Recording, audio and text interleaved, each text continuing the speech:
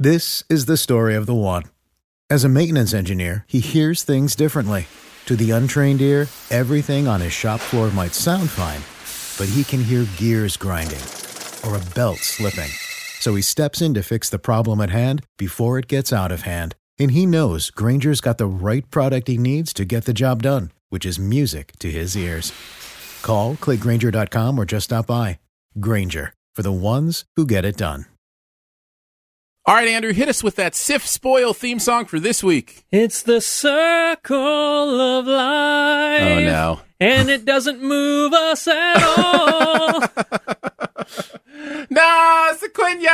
I'm leaving because this movie's boring. You sat through it. I'm proud of you. Oh, of course I said. That's my job, man. Yeah, but I don't know if I would walk out of a movie even if it wasn't my job to review it. I figure you got to give it its whole chance to tell you the whole story. And I actually didn't hate this movie until the last few minutes. Like, I disliked it all the way through, right? Like, I'm like, this is not a good movie. But I thought at least, it was trying to say something. Like you said in the podcast proper, that it was about something. And then it got to the end. I was like, now it's not even about something. Yeah. So, yeah, we'll go into more. We've got, of course, spoilers to dive into about The Circle. This is going to be an interesting one because there's just different points I want to jump around to. I would highly recommend, again, we highly recommend that you listen to the podcast first before listening to this and that you've seen the movie before you listen to this because we loved it. That's right. Not just because we're going to spoil it, but because it might not make any sense to hear us jump around on this movie. I don't know if that's an issue. Where do you want to start, man? I guess the beginning. I don't know. I really don't want to work my way through this whole movie. Okay, so what questions do you have that we can All right, I'm going to start with my biggest throw... one. I'm going to start with my biggest one. My biggest one is, what was going on with her kayak trip out into the fog? Okay, this launches a central part. Was she trying to commit suicide? I don't think so. I think that... But can you understand how you might read that? She heard the big boat, right? And then she went after it? I don't think she saw I think it was one of those disorienting things, like, because, in the bay, everything echoes around you, so you hear that giant foghorn, you don't know which way the boat's coming, which I never even saw the boat. Yeah. It just the waves came, and then she fell off the kayak. Yeah. And where was the boat? But I think she just went out there to get some privacy, just to get away from everything. Oh man! Because there's no lights. There's the fog. I'm reading into this way too much, probably. Yeah. But you have to. And then she's like, okay, there's no lights. I don't have to deal with anything. I'm just going to sit here in the silence. And then, yeah. I didn't know what was going on. I really thought she was like trying to kill herself. Like she was so distraught over what, the company was doing and all that kind of stuff. And I don't know. Here's a question for you. Until they said Mercer was her friend, did you know who he was? No. When they said Mercer, I thought it was John Boyega's character. Yeah. I was like, that's the thing. I don't know who any of these people. You didn't do a good enough job at like me caring about these people at all. At first, I thought he was a boyfriend. Uh-huh. Then I thought he was the brother. Right. Then I thought, he's just a friend. Yeah. It was crazy. And the fact that she posted one picture of his antler artwork. Yeah. And everybody at the circle.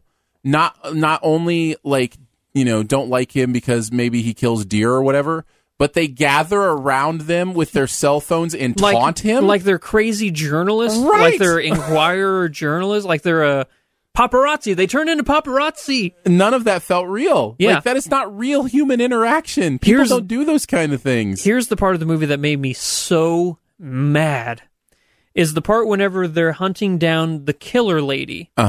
And Emma Watson is shouting at the people, don't let her get away. They're not police. Don't tell random strangers to chase murderers. Yeah. This movie tries to deal with some... I'm going to be honest with you during the Sif Spoil. I apologize. This may be one of the most random Sif Spoils we've ever done because there's two things battling within me. Number one, I really don't want to talk about this movie much more. It's that bad. Yeah. Number two, I don't think I understand this movie enough to really, talk about the spoilers a lot. One of the things that's throughout this movie are all these different ideas of what our technological culture can mean. And because of that, you're dealing with, all right, are they talking about privacy? Are they talking about, do you remember Ed TV? Was it Ed TV? It's basically what's going on here in the second half of this movie is, she decides she's going to live a quote-unquote transparent life. And so everything she does is filmed with her knowledge. The only way it's different than The Truman Show is in The Truman Show is without his knowledge. Yeah. But it's dealing with those kind of issues of a transparent life. So does the movie want to deal with that? Or does it want to deal with the idea of owning government officials? Yeah. Does it want to deal with the idea of surveillance? Does it want to deal... That's what I thought it was going to be, with surveillance and no privacy anymore. Yeah. But it's just so hard because it's just all over all these different things. This movie tried so hard to be Black Mirror, and it failed so hard. Oh, that's a great point. It's tried so hard to be Black Mirror, and it failed miserably. This is the poorly made version of what a Black Mirror episode would be like. You're absolutely right. Yeah. Oh. Here's the thing. Oh, that's such a great point, Andrew, because you think of those Black Mirror episodes, and they're so focused and clear, and you know exactly what they're saying. They're relevant. And they're relevant, and you know why they're talking about technology and the way they're talking about technology. No. This is the opposite of that. Yeah. Completely. Yeah. Oh, I'm going to steal that for my review. Just so you know. I'm making that point in my review. Yeah. So, here's another thing I hate about this movie, is the fact that Emma Watson makes choices in this movie no rational human would make. And I almost laughed at a part in this movie. Which one was it? So after Mercer, we're not going to tell the story of Mercer dies. So she goes back home. Her friend drives off a bridge. Yeah. Because he's being chased by people that she incited somehow. Yeah. Thanks a lot. So after Mercer dies, she says to her parents, I have to go back. I can fix this. And then she says something that was so dumb that I almost laughed out loud. She said, I'm the only one who can fix this. What do? You don't do anything there. You work customer support. What can you do to fix this? Nothing. No. So she gets back there and she talks to Pointless Boyega, and I don't even know, was Boyega the founder of this company? He invented TrueU or whatever it was that, it was just a software that Circle used? Okay. Yeah, and there's this whole thing in the movie that they're talking about making people vote, like requiring people to vote. That's illegal? Yeah, right. No, it's also only touched on for like 5 minutes, and it's not a part of the story at all. Like, the movie doesn't understand what it wants to be about. How can nobody in those boardroom meetings or anybody... They tried to turn the Circle into this radical cult that made no sense. Nobody will have that much power who is that insane. And that's what I meant when I said it feels like, cult propaganda. It feels like they're trying to trump up a straw man that doesn't exist because they want to make a point about something. Yeah. Which again is why it's so confusing that it completely doesn't make that point at the end. Yeah. It's craziness. This movie's so bad. All right, let's talk about how it shifts things at the end. So the entire movie, you think they're propaganda against big corporations, seeing everything, using technology Eagle eye stuff. to get data, those kind of things. And then at the end, I think they're saying, well, it's okay, it's good for those things to exist as long as the right person is in charge of them. And what qualifies Emma Watson to be the right person? What qualifies anybody to be the right person? That's a better question. That's a better question. That's what I'm saying. If you're gonna deal with this stuff, really deal with it. That's it spends the whole time making you think technology is evil, and then at the end it's like, no, this is amazing. We're just gonna save life. Like, the whole last scene is a bunch of screens of different amazing things happening because of technology. Yeah. Whenever she leaves through the auditorium, I'm thinking the Circle's going to be shut down. Also, you'd never be able to see her on stage by cell phone light. It doesn't even matter if it's 100 cell phones. That was ridiculous. Yeah. And she's a terrible, spokesman. She's really, really bad. Yeah. And then she leaves, and then she's on the kayak, and all of a sudden some drones come down and are in her face, and instead of being like, get out of my face, she's like, hello! And then the movie ends! Oh, it's It's weird. It's just Honestly, this sounds crazy, but I swear I thought this was going to happen. I thought she was going to take the kayak paddle and start swatting those drones out of the sky. like Hunger Games style. Like she'd go all Katniss on them or something. Yeah, I honestly thought, but no, hello, boy. Well, because now she even says that in her speech. I'm going to use this technology for good, kind of thing. And I'm like, because I'm customer support, I know what's up.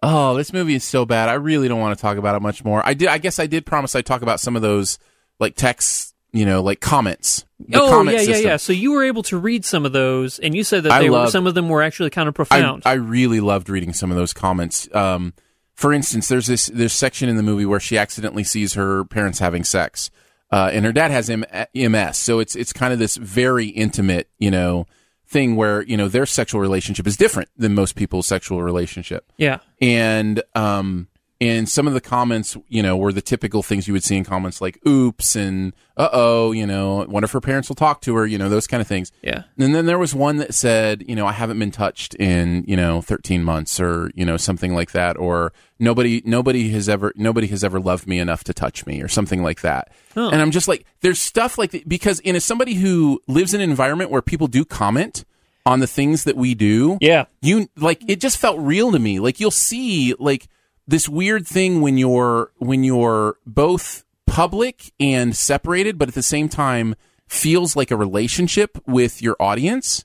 There's this interesting intimacy that happens even though you've never really met a lot of these people. So I just found a lot of that stuff really engaging, and there were several examples of that if you watch the movie and really read those comments of things that I just felt were interesting like that. Does that make sense? It totally makes sense. And what I'm about to say is going to sound egotistical, and I totally don't mean it to be, but you and I, we're kind of in the public eye, we put ourselves out there. I think that people who do that, we value privacy more than a lot of other people, because we understand kind of, the difference, mm-hmm. between like, hey, this is me on camera. Whenever I turn those cameras off, I do everything I can to make sure that everything I do from that point on is my own. Uh-huh. I want Andrew's time to be Andrew's time, and I want Flick Freaks to be Flick Freaks time. Yeah. Now, that's not saying you're a different person. No, when you turn the camera off. I try and be as genuine as possible, but at the same time, I don't want the whole full transparency thing that this movie's trying to... See, that could be a good movie about the battle between privacy and transparency. Yeah. That's a real battle we all have. And if this movie had found a way to nuance that and to understand the complexities of that might have been interesting. There's a quote in the movie that made no sense to me. Secrets are lies. Right? They're not lies. They're secrets. Just because... But this was the part of the movie where they were trying to portray technology as manipulative and stupid and, that kind of thing. And here's the thing. No audience is going to be reacting the way this audience is reacting to the stuff that's this stupid. No. Or evil in some cases. Yeah. And then when did Karen Gillan's character decide, oh, nope, this isn't for me anymore. I know this is a bad corporation now. Another great point. Her character just went straight from, I love this place, I'm the best at this place. She's wearing pantsuits and everything, mm-hmm. and then the next scene, her hair's down, she's wearing a hoodie. This basically wearing like a potato bag. Yeah. Yeah. Why? Man, this movie's so bad. I don't know what happened. I really, there's got to be a story somewhere about like scenes getting cut out or edits that happened, or it's rough. Aaron, I don't know. I'm not going to force you to talk about this movie anymore. Thank you. Because it is up to me, as everybody knows. Did you have anything else you wanted to mention from it? I mean, again, the Mercer thing is something I wanted to talk about. Her friend that ended up dying because of her. Yeah. And isn't that the guy from Boyhood? That's what I did want to talk about that and how bad of an actor he is. Yeah. And I apologize, but as bad as everybody is in this, he has no facial expression. He does not have any facial expressions, and it would be nice if somebody you started filming as a child for a special project, for Richard Linklater actually turned into a great actor, but I just don't think he has. Yeah. And, I think I'm sure he's great at a bunch of stuff, but it just doesn't seem like acting's his thing. Yeah. Well, if this was the first Tom Hanks movie I ever saw, I wouldn't think he was a great actor. If I saw any of these people and this was the first time I'd ever seen them on screen... I think you'd still get Hank's charisma, though. Really? Yeah, I think he still lights up a screen. I thought he was trying to lay it on way too thick, like, I'm Steve Jobs. Look at me in my turtleneck. I'm not saying it was a great performance. I'm just saying it was a one-dimensional written character that didn't have much depth to it at all, but that he still is his charismatic self. I didn't buy that. But even he couldn't sell it. Even then, I didn't buy that. Yeah. But, yeah. No, I'm with you. I'm just trying to be an optimist. Because we love Hank so much. We do. Yeah. I'm sorry. I'll watch the David S. Pumpkins movie before I watch a sequel to The Circle. I'd watch the 4th sequel to David S. Pumpkins. Yes, I like Beauty and the Beast a little bit more. Just a little. Thank you. I appreciate that. Just a little. Thanks for tuning in to the Spoiler Cast. We will be back next week to spoil Guardians of the Galaxy Volume 2, which probably will be like, a 3-hour Sif Pop and, a 2-hour Sif Spoil. So be ready for a full day of recording. All right. Bye.